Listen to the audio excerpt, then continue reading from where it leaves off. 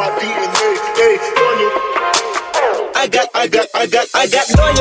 loyalty inside my DNA. I'm Leotis Johnson. And I'm Brianka Wright, and you're listening to Higher Unlearning, the podcast where we reflect and analyze different concepts and structures that affect Blackness. Today's quote comes from Frederick Douglass, and it says, "It's easier to build strong children than to repair broken men." What does that mean to you?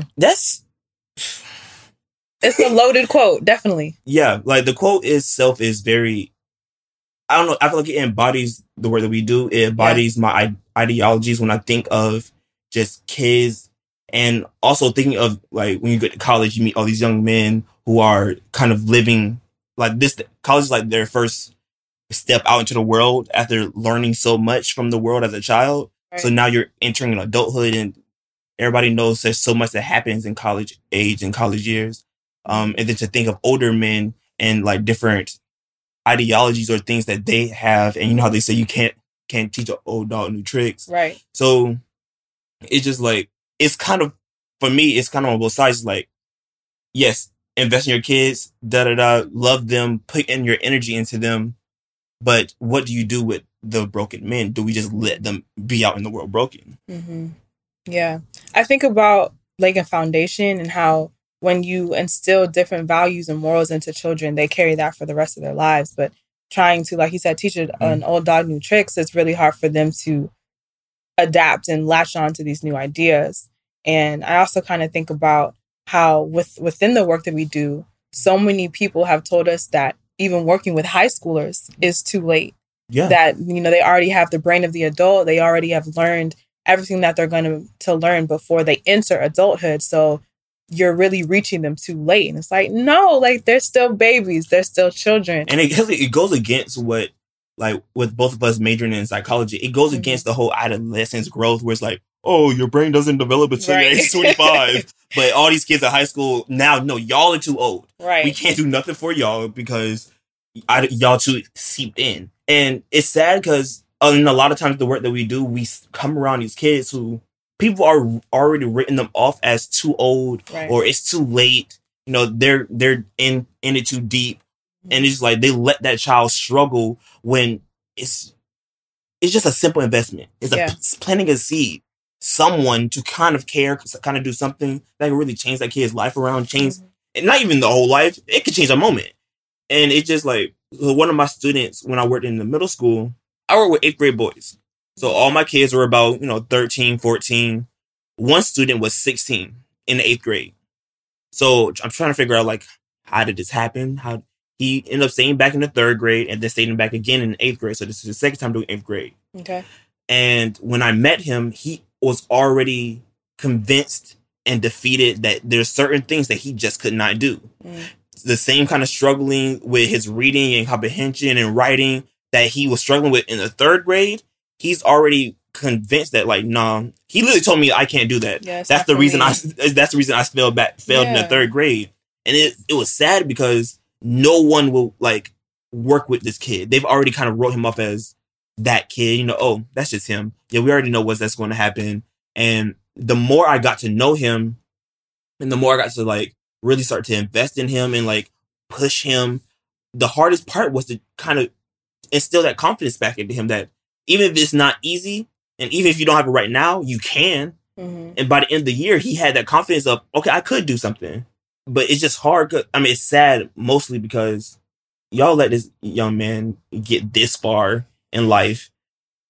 And his mom was working on her 2nd, 3rd degree. She works at a university. So the energy you have for your education and your life, you ain't transferred that over to your son because you let him drown.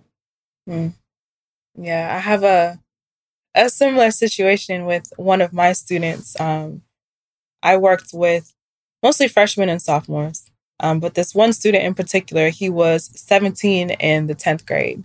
And he had just transferred to the school I was working in.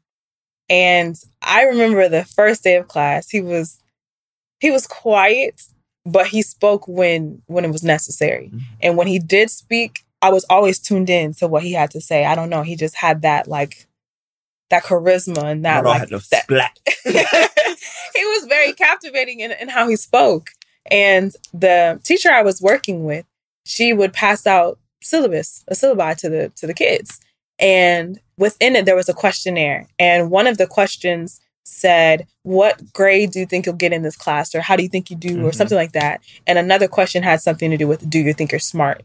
And when I was going through all of the different questionnaires, I got to his. And for those questions, he said, oh, I know I'm smart. I was like, okay, I see the confidence. And then for the other question, he said, I could get straight A's if I really tried. I was like, say less. Say less. Let me see. So I went up to him and I was like, hey, I saw that you wrote that you were going to get all A's, so let's make it happen. He was like, what? And I was like, we finna make it happen. So once we get straight A's, where are we going? What are we doing? He was like, okay, bet, we finna go to Juicy Crab. And I was like, okay, so we're going to get straight A's and we're going to go to Juicy Crab. So throughout the entire, at least that first semester, I was on him because I knew what he was capable of. Yeah. And he saw it for himself. He already said it. Exactly. And right before the Christmas break, he went missing. Like, I didn't see him in the hallway. I didn't see him in class anymore. And then finally, one of the other students was like, hey, so-and-so just got arrested. I was, excuse me? What? So I called his mom and was like, hey, is everything okay? Just want to check and make sure you all are doing all right. And she was like, oh, he's just sick. He'll be back in a few weeks. Okay. So I went the entire Christmas break, didn't hear anything. That first day back in the spring, he was back in school. And he already looked at me and I already knew, like, okay, we're going to have a conversation. And when we were talking, he opened up to me more about like his home life and things that have been going on. He's found himself entangled in an entanglement with the wrong crowd. And he knew that he needed to do better, but his environment wasn't, it didn't match. Yeah. Right. So at that point, he started doing a downward spiral. Like, he wasn't really coming to class anymore. When he was in class, he was acting up. And mind you, this is a good kid. Like, he really is a good kid.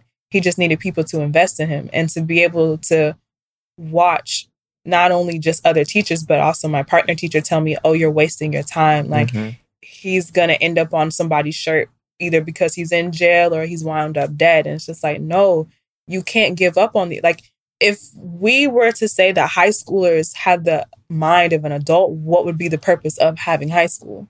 Exactly. Just send middle schoolers to college, right? And that sounds ridiculous. And I think that whole basis comes from, we say this all the time and we talk about this all the time. But it's like, who do you put your energy into? Like, do you put your energy into someone who got shot in the leg, or do you put your energy into someone who got shot in the chest? Like, where's your impact going to hit? For us, we like, listen, baby boy who got shot in the chest, he can still live. He can. We can rush him to the hospital. It's okay. He just need that more extra, he just need that extra attention.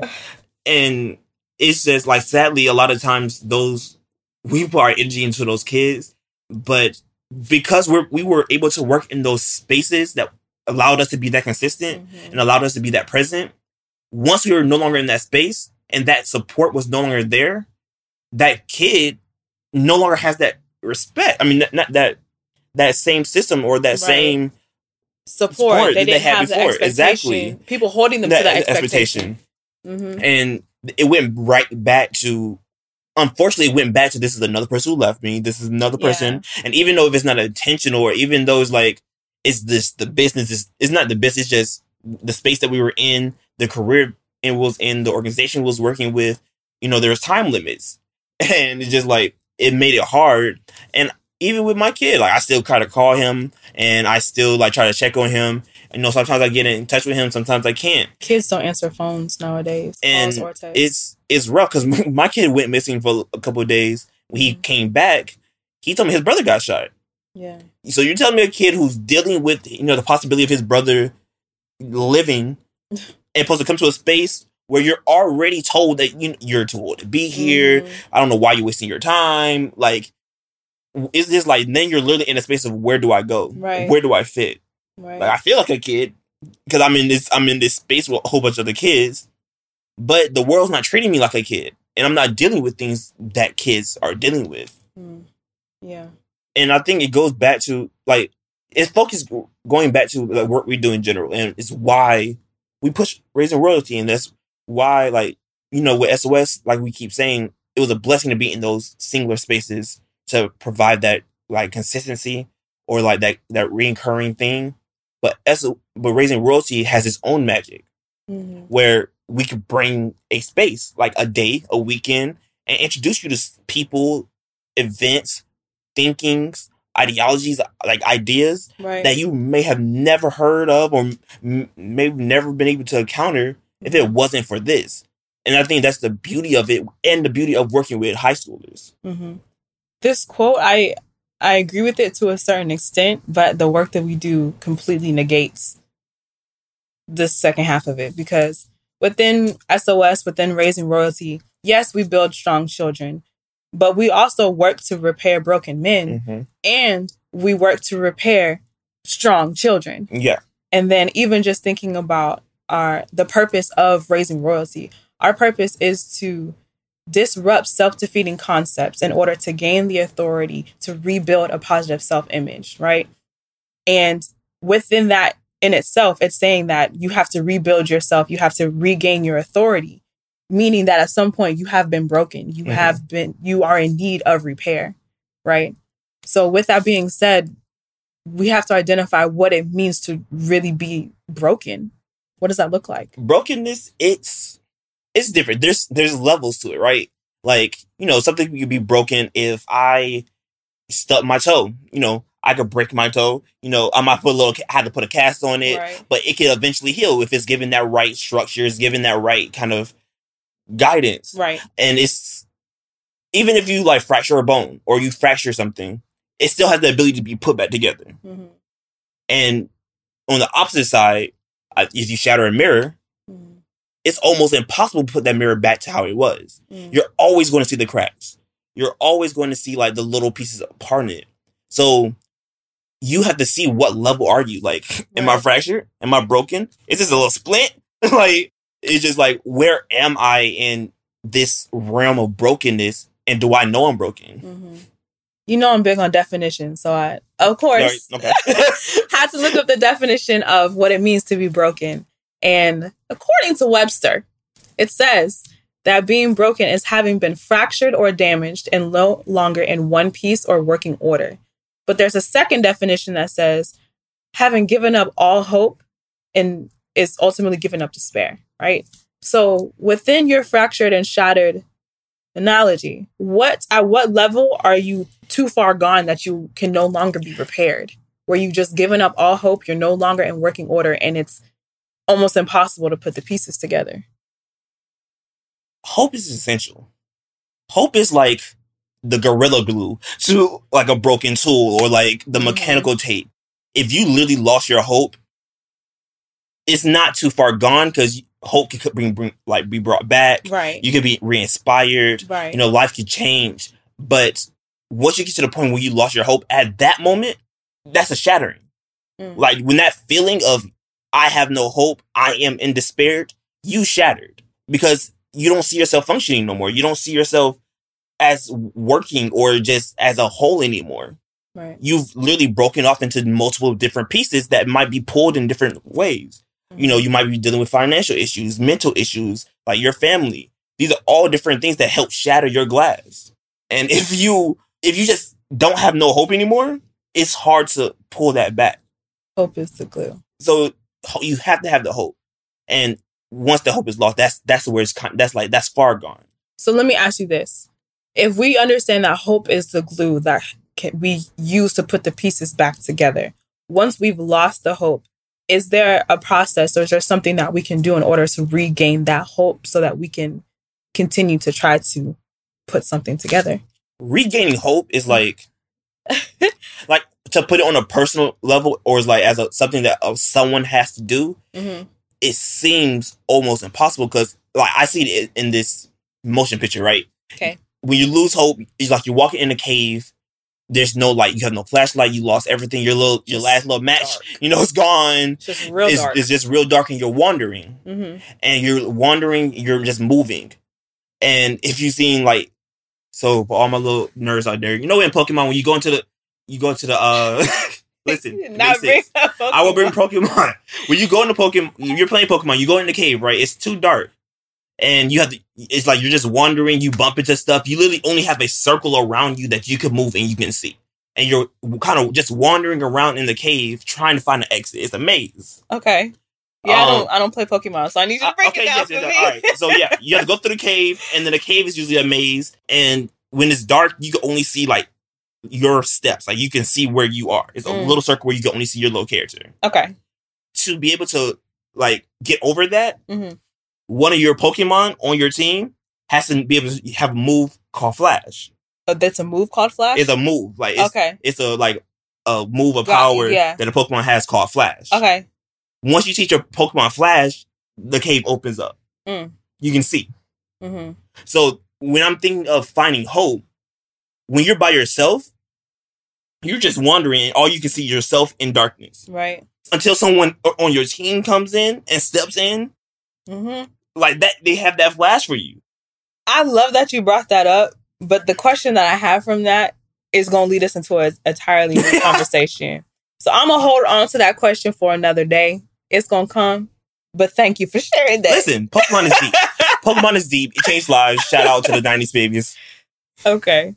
So we know that we can regain hope, and we know that hope is the glue. But in order to be able to put things back together, we have to know how to really use the glue. How do we put things back together? So what does repairing look like? The first of repairing is like you have to see what's broken. Exactly. You have to be able to identify like, one, I'm hurting. This is no. Even before the hurting, this is not normal. Yeah. This is not normal. So often we normalize trauma, we normalize pain that we don't think that we deserve to be outside of that realm and outside of that emotion, that space. And is it even a deserve? It's something else. What do you mean? Like, so when the idea of normalizing trauma or normalizing dysfunction, this is my norm. Right. So it's not that I don't deserve something. This is what I deserve. I get what you're saying, because this is all I know. This is what I know. That there's something more out there. And even when I see something different, that's weird. That's for them. That's weird. That's foreign, because this is what my people, everyone I know, this is our norm. This is my functioning. So it's like that's you have to be able to see that the way that you're moving is an issue. Yeah. Okay. Okay. So we identify the issue. We identify that we are hurting. But in order for us to be able to move forward, we have to let go of some things. And I think that also kind of ties into our business philosophy. Okay. So my mom's a psychologist. Shout out to Dr. Shannon Wright Johnson. And I was talking to her about everything we're wanting to do within Raising Royalty. And I love my mom because she says this so much more eloquently than I ever could. But ultimately, what she was getting at was, as our guardians pour into us, they are giving us tools that we can place in our toolbox. Some maybe hammers, we have a wrench, we have screwdrivers, we have different tools that we're able to use in different situations. And whoever we are learning from, they teach us how to use those tools for those certain situations. And as we age, as we get out on our own and we're experimenting and experiencing new things, we're reaching in our toolbox because that's what we learned how to use them from our toolbox. And when we get to situations that are unfamiliar, we try to go searching in our toolbox and we realize I either don't have a tool that fits the situation, or I don't know how to use my tool in this situation. We wing it. Yeah. And it's a matter of trial and error. And then sometimes we get stuck and we get complacent even because we aren't familiar with the situation that's been brought to us because we don't have the tools. And in the process of repairing, we have to learn how to let go of the tools that don't work and be able to pick up tools that will. The new tools, you have to be able to say, all right, bet, I like this will work for me. Right. Like, I've been trying to use a wrench. I need a hammer. Right. Like, you need to be able to like trade in and out. And even those tools that don't work in that situation, they don't go away. Right. Like, you might have a replacement, you might have an upgrade, but they don't go away. So there will be, out of habit, that you reach back and you grab that same tool. And got to build new habits. You have to build new habits, and you have to unlearn healthy ones. Right. I think that's probably one of the hardest parts of the entire process. Because it's one thing for me to be like, okay, I'm not supposed to be doing this. This is hurting me. Like, we've been trying to eat healthier, right? Trying. Emphasis on trying. I like bacon.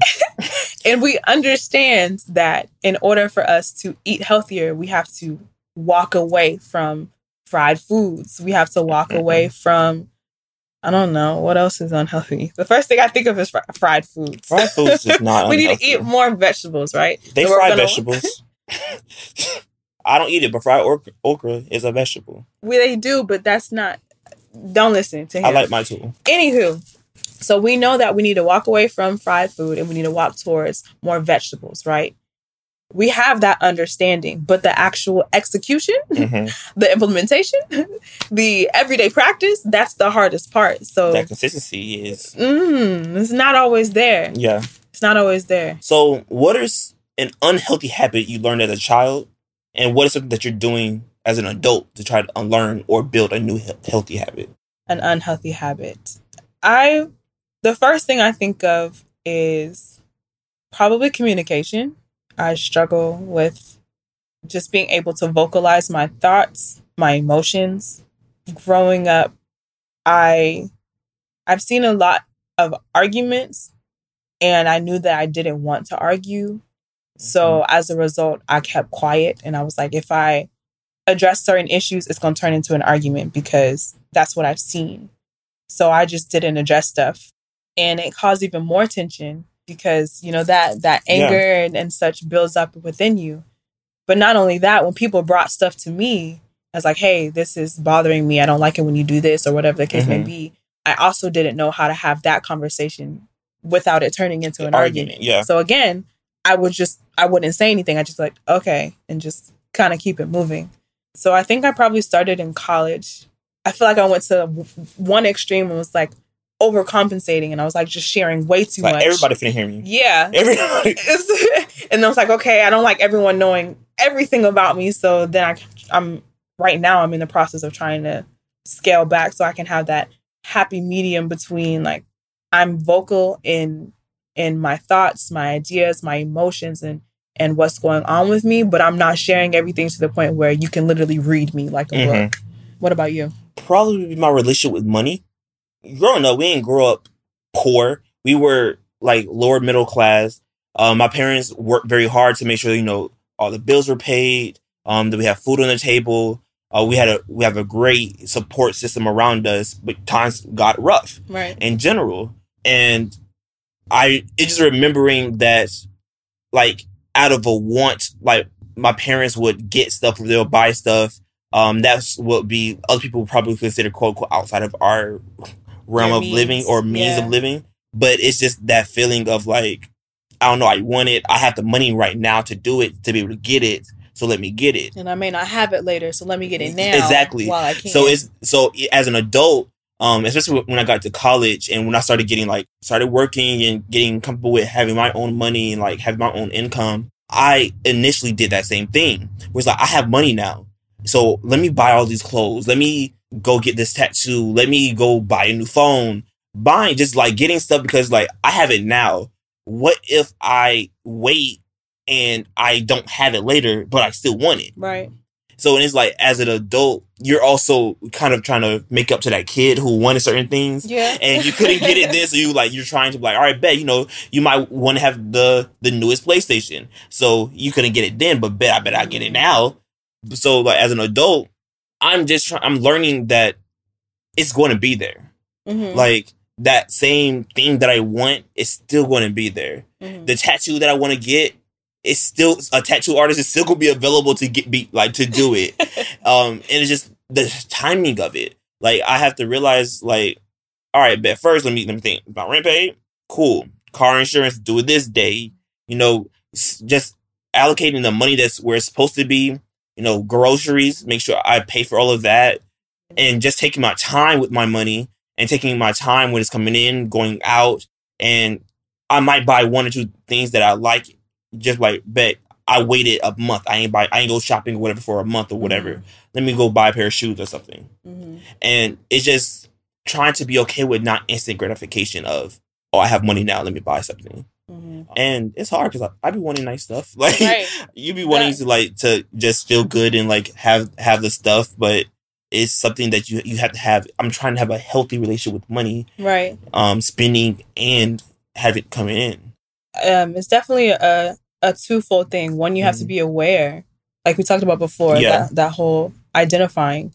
But once you are aware of your unhealthy habit and the healthy habit that you are now trying to implement, that's where that discipline comes in. Yeah. And then, again, gotta shout out my mom. Had a conversation with her because at times I can come off as being aggressive, like vocally, but that's not always my intent. You know, I'm very sarcastic and I don't always hear the way my voice is coming off. That might be coming from what I said before about hearing arguments. Yeah. That you learn how to speak or communicate from what you heard. Right.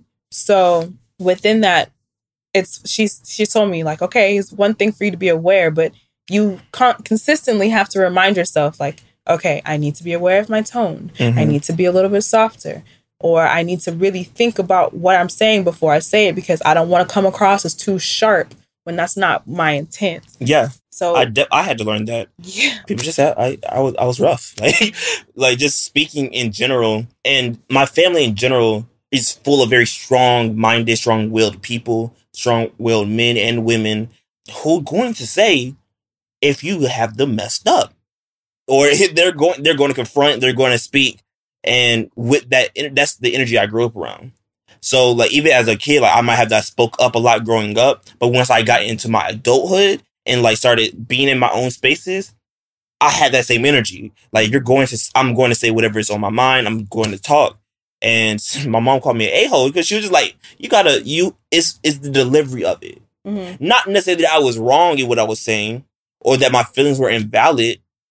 It's just, I had to be able to realize that my mom said you can't be responsible for how someone feels, but you can be responsible for how you like portray yourself. And that's what I've been trying to constantly remind myself and constantly like, all right, you got a sharp tongue. Take your time. Don't just say, think, is this a moment? Right. Like, just think and kind of live in that and know what your strengths, what your weaknesses, and kind of how to mold from that.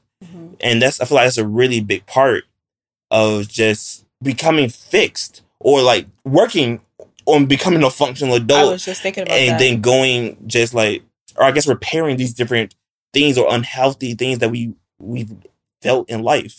Going back to what we were saying with the awareness and the discipline and what you just brought up, being fixed versus being functional. When I think of being fixed, I think of the pieces are put together. You know, it appears to be a whole entity. And when you try to put it in use, it could potentially work. It could not, just depending on how well you fixed it.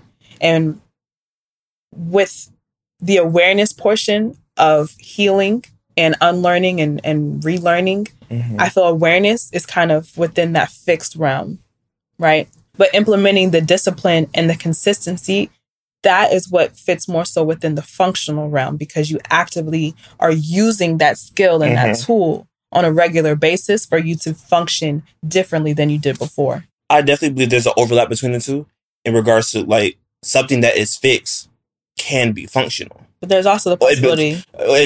Well, let me reverse that. Okay. Something that's functional can be fixed. Like it can be in the status. Like fix itself, it can be in a status, right? So it's in a fixed state, and it just so happens to be functional. Okay. So, but everything that's functional is like not necessarily fixed. Well, everything that's fixed isn't functional. There we go. So you might be able to like it might be put together correctly. You know, it might be able to hold something. Right. But it might, whatever's function or however it's functioning, it might not be what it's designed to do. Yes. It could have now be fixed to do something else. To complete a different function. But would it truly be functional within that realm if that's not what it was designed for? We have to just like looking at designs, are we fixed or stuck in what is a general design? Like, it goes. I feel like it's really deep between fixed and functional. Really, but it's just like because the two are very, very similar. Yeah. Like fixed, like you said, it's about the parts that goes into it. Right. Everything being together, right? Yes. And functional is the action of it. Mm-hmm. I'm moving. I'm like I can say I'm a fixed adult. Like everything could be put there, right? But am I moving correctly? That brings me to think about like functionality is subjective. Yeah, right. That as well. So just because you don't think I'm functioning at my optimum level doesn't mean that I don't think that I am. Yeah. So within that, I could be fixed and functional, but to whose standards? So you think of if y'all haven't told, I like analogies and metaphors and stuff. I used to teach English. But it's like, in the summer, ACs always break in the summer. That's whatever reason ACs like to break in the summer. And being in Florida, that's the worst time for an AC to break. Yes. You call your maintenance person, they come out, they fix it, and it blows. It's pushing out air like how it's supposed to. The AC is supposed to function to push out air. But if I'm used to my AC or my house being on like 65 and it's only pushing out to like 73, I'm not going to be happy because it's not functioning the way I want it to.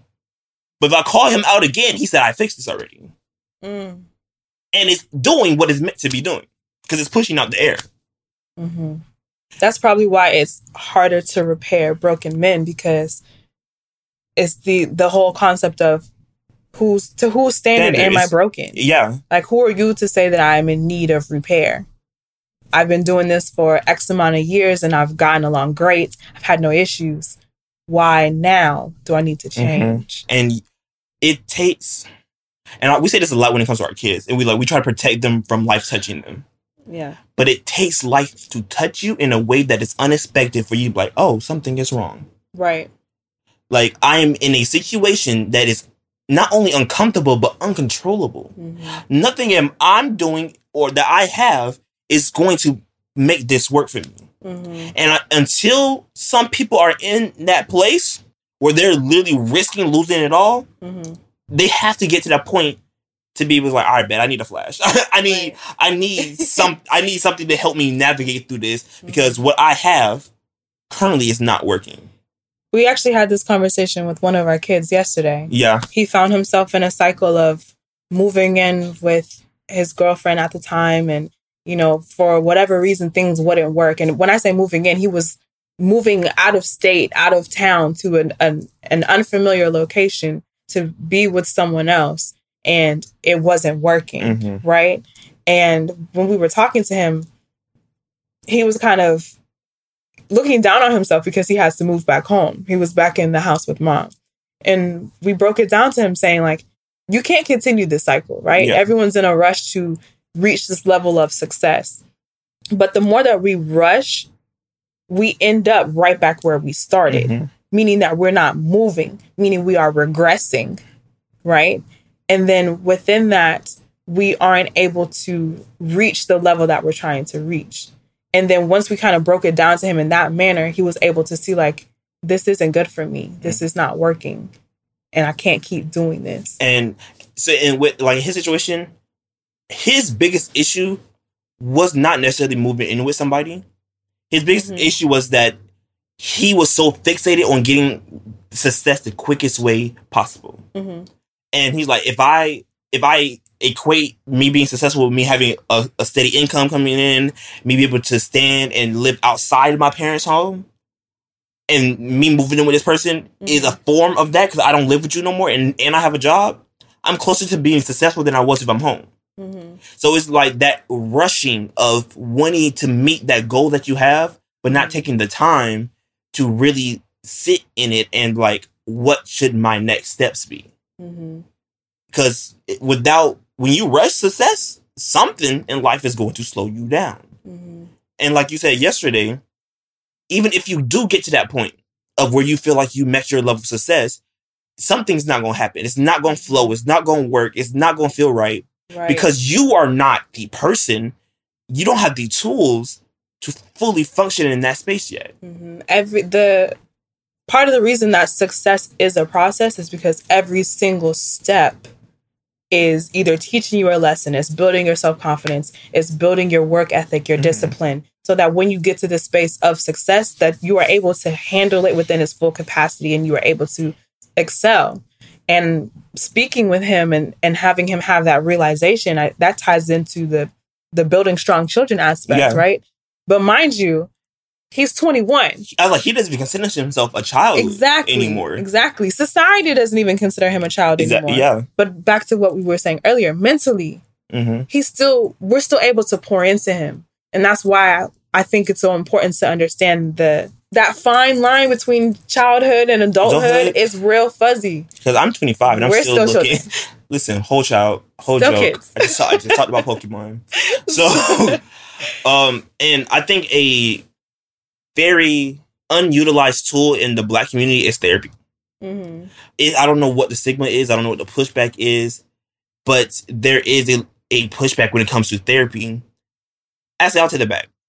I've seen, or I've been explained to what some pushback was, or like working with different kids, or even different people, like young adults who went to therapy, and one having a therapist that doesn't look like them, who can't relate to them, who doesn't feel or truly understand their stories or their struggles. That is discouraging to go back, or like, why would I continue to bear my all to this stranger, right, when I'm not getting whatever you're telling me I'm supposed to be getting out of this, right? So it's like, but therapy, once you find, it's like a relationship, you got to find your right therapist. You got to find, right setting that's comfortable for you. You have to understand what you are trying to get out of this experience and what your expectations are for this experience to really be able to get something out of it. And really like help begin, because therapy doesn't give you all the answers. Therapy doesn't like fix you. It's more of like a map. It helps to guide you, but you are still directing yourself within the trail, I guess you can say. And so I went to therapy once. It was literally recently, like 2 years ago. And I was so nervous sitting in this lady's office. I was sitting on the couch, shaking my leg. She had little fiddle toys. I was sitting there playing with certain different things. And I'm just like, oh, what's she finna ask me? What's she finna tell me? What's she finna say? You should, like, how deep am I supposed to be getting? I don't feel like being emotional today. Like, it's just, and she was a white woman, so it's just like, that initial like barrier of like, are you going to relate to what I'm saying? Like, is what I'm saying going to make sense? Is it going to be legitimized? Or like, are you just going to brush it off because, oh, you're just 25 or you're just 20, whatever? That's what's supposed to be happening this age. Right. But I can say, leaving there, if I didn't get anything else, it was a pretty decent experience. But she dropped a nugget on me, which I continuously use on a regular basis. She told me that feelings are not facts. Correct.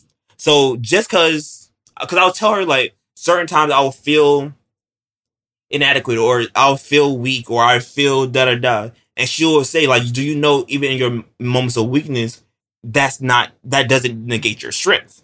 So just because you feel a certain way in this space does not negate what the fact of the situation is. Like, I might feel like I'm not doing this right, or, I'm just off in this space.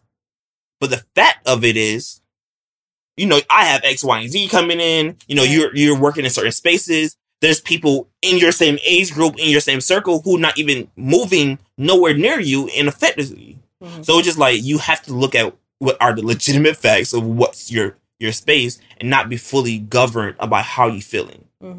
I had a coworker when I was working at the high school in Tallahassee, and a couple of the students started fighting, and we kind of broke it up, and he took more of the aggressor and took him to go play chess or checkers.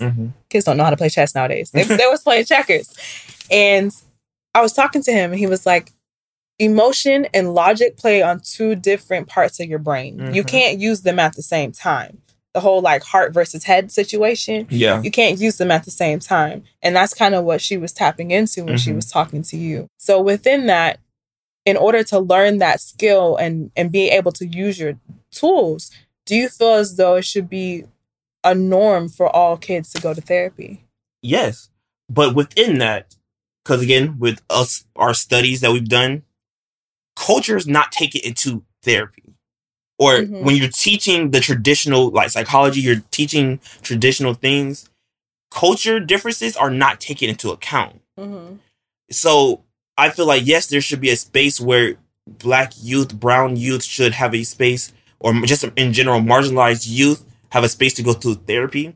But it has to be very specific. It has to be very tailored, because it's not the traditional. It's not going to be successful if it doesn't fit or like help form for that kid. Because we know working with kids, if they don't trust you, they don't like you, it takes a little thing about you that they immediately won't trust you. And I'm not dealing with you. I'm not going to talk. I don't care if my mama spent $300 for this hour. I would not speak to you. Like, it was just, that's just how kids are. And so it's just like, yes, if kids have the ability to go to therapy or some type of counseling, that would be amazing.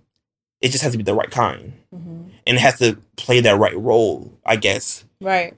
In that, like, their life. So that brings me to another question. If y'all haven't picked up, I ask a lot of questions. He tends to be the one to answer them, and then we kind of go from there. Business, like, this is how it works.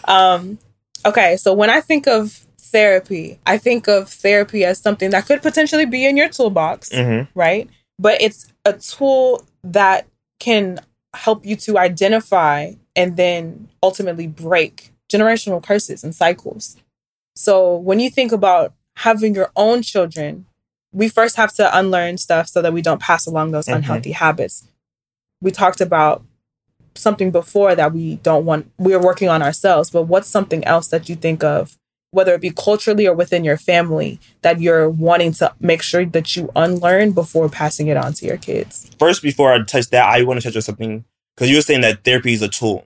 I feel like therapy is like a lesson or like a class that teaches you how to use different tools. And they might even, introduce different tools.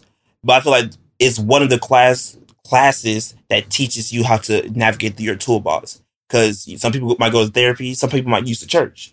Like, there's different buildings or structures or institutions that provide lessons, I guess, or like manuals on how to use different tools. It might even introduce different tools to your toolbox. I don't see that way. I don't see it as a manual. Because when I think of a manual is written by the manufacturer, Words. the maker of said product, right?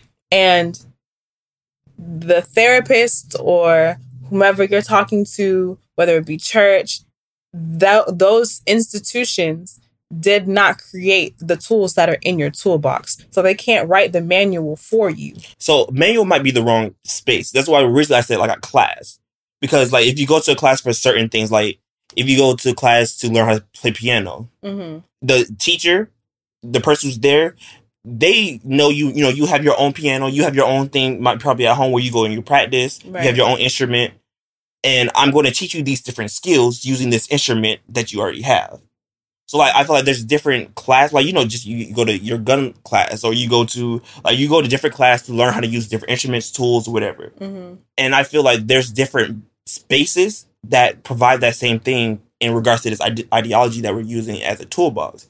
And I feel like therapy is one of those, because like you said, they didn't create anything. Like therapists didn't create what you have in your toolbox, right? But they've been taught what different tools might do and how people might use different tools. And they might have learned how to use different tools in different situations. So they're like just teaching, or they're helping instruct how to use these different spaces or how to use these different tools. I still disagree. Because, okay, let's take culture, for example, right? If I know how I'm using my tools, and like you just said, I'm trying to trade my wrench for a hammer, right? But you're telling me that the hammer works. The hammer and the wrench can be used the same way, right? So I need to stick with my wrench, or I need to change to a drill. Yeah, I don't use tools. I'm running out of tools. So when I think of a therapist, I think of that in itself being a tool, because within that, they're giving you tools to use, and they're giving you different strategies to be able to use your tools, because some tools you have to use together. So I don't see it as necessarily a class because, again, within therapy or even within church, I'm still guiding myself or I'm walking alongside this higher power to learn how to use these tools. But isn't that class in general? Like if you, even in the school, you go in to be taught these different skills. But when you leave that building, you leave that classroom, it's still up to you to use them. I agree with that aspect. I still don't know if I see it as a class. But I still want you to answer my question. The children, the babies? Yes, so the youngins. I am 25, right? And I've been saying for as long as I can remember that one of the things I'm most excited about is becoming a dad. I love that aspect. I'm extremely excited and like, I want to be a dad. Like, I can't wait to be able to be in that space to where I can be a father and I can like kind of really pour into like a younger, like a little, not even a little me. I don't even want a little me. A little human who's going to grow up and like leave their own footprint on the world. Mm-hmm. And I read way too much about parenting. I read a lot about just different things. And something that I've been catching up a lot is about emotional intelligence with young kids and teaching them emotional intelligence. So like using like words of affirmations and like just framing of different conversations when you have with kids. And that is something that, well, you know, in the Black community, you have your little phrases, you know, I ain't your little friend, which I'm not going to be my kid's friend, but it's just like, I ain't your little friend, or like that. There's certain things that like in the Black community that have been used so often, and Black kids are not given the same space to be emotional or like kind of live in their emotion and figure out. You are told, you know, you're doing too much, you bad, like you're acting up, stuff like that. I want to teach my kids how to be emotionally intelligent. So if you're upset, I want to sit down and have a conversation and help identify why you're upset. What are you actually feeling? Are you hungry? Are you sleepy? Are you sad? Are you angry? Like, I want to be able to help my kids identify and literally be emotionally intelligent as young, like as early as possible, so they aren't emotionally stunted adults. Mm-hmm. You brought up a good point. So while you were talking about that, I was thinking of Maslow's hierarchy of needs. Mm-hmm. And shout out to class. The foundation is, you know, physiological. Am I able to breathe? Am I hot? Am I cold? Do I feel okay? And then from there, we move into like safety concerns. Do I feel secure? Do I have everything that I am needing in order to be able to move efficiently? And then from there, I have to be able to connect with the group. Do I feel loved? Do I feel like I belong? And then within that love and belonging, that's also where they're able to realize their different emotions, right? Because they're learning from others. And then from there, they can begin to learn about themselves. And that goes into the higher levels. And I think what you touched on was really important, because part of the reason that a lot of people don't learn about their emotions is because those bottom levels aren't fully filled out. You know, like I go home when I'm hungry, or I'm in class and I can't focus because I'm tired, you know? And we get mad at these children for acting out and not knowing how to truly express their emotions. But we didn't acknowledge the fact that they didn't have that foundation in order for them to express themselves freely and safely. And even on the other side, for the kids who are only given that bottom tier, I'm only giving you, my job as a parent is to make sure I feed you, have clothes on your back, and a roof over your head. That's it. So, like, those parents who are giving the bare minimum to their kids, but are leaving them to, like, wander alone, then now you don't have that belonging, you don't have that love, and you don't know, one, how to accept it. Right. You don't know what it looks like, you don't know what it feels like, and you're left to the world as a child to learn what those things feel. Which is why we have babies out here, you know, thinking someone texting them 3 times a day or going to sleep on FaceTime is falling in love with somebody. I tell my kids all the time. One of my kids, he's like, I want a girlfriend. Da, da, da, da. I tell my time, bro, the only reason you want a girlfriend is because you want to align with these Instagram couples that y'all see all the time. Like, you want that feeling, that image, that, like, you love seeing their pictures. You look, oh, they're so happy, da, da, da. And you want that. But you're 17. What depth of a relationship are you, like, what's that look like? But it could also be because they're not getting that sense of love and belonging from home. But again, conversation for another day. See, he's been thinking about him having kids for very long time. At least as long as I've known him, if not longer. I want a baby. I'm on the opposite end of the spectrum.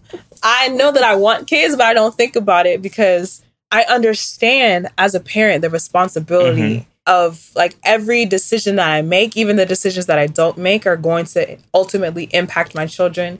And just being in the profession that we're in, a lot of times we work with broken children. And I would just hate to have learned everything that I've learned and then create a broken child. Kids with little chips in their yeah. And I think for me, it's because of the work that we've done, and I've been able to kind of see the impact we've had. And like we get kids at the ages of like 14 to 18. Like we get kids kind of late in their like adolescence. Even within that, we're able to do stuff. And I've always said, "Oh, I just wish at 4 or 5 someone just did this." And I want to be able to like kind of create that legacy of my own and make sure like. And because I know how big a responsibility parenting is why I try to learn about it so much now and try to like just think about what type of parent I want to be. What do I need to make sure I unlearn before I bring life into the world? Because baby, too many generation curses and cycles that needs to be broken around here because you got babies having babies. Right. So we ask you, the audience, as you know, we struggle with, we play with a question every episode. This episode, your question is the one that we asked earlier. What unhealthy habit did you learn as a child? And what are you doing now as an adult to unlearn that habit? I have another question. You heard us going back and forth. So is therapy in church, is it a tool within your toolbox? Or is it a class that you go to in order to learn how to use the tools in your toolbox? I want to hear that. That's what I want to know. Yeah. So make sure you comment, doing the comments, Instagram comments, you can even DM us. We definitely want to hear. Something. Let us know. Let us know. We want, because we want to learn and instill. We want to learn from y'all. We might have some elders, with some wisdoms out there. If you want to drop some nuggets, let us know. Please don't forget to subscribe, follow us, join us in everything that we're doing. Episode 2. We're working still, like we said the first time. Thank you so much for joining us today and for everything that just supporting us through this new endeavor. If you want us to come out as a guest speaker or to talk to some of your kids, help you with programming, we have all the information below attached to this video and on our pages, so how you can contact us and reach out so we can make these things shake. Looking forward to hearing from you and talking to you because you're great. And I love you. Already don't know you, but we love you. Thank you so much for listening. This has been a great episode. Make sure you tune in to our next episode of Higher Unlearning. With all that being said, are all hearts and minds clear? Any questions, comments, concerns? All right. Check back in a few weeks for episode 3. Peace. I got loyalty.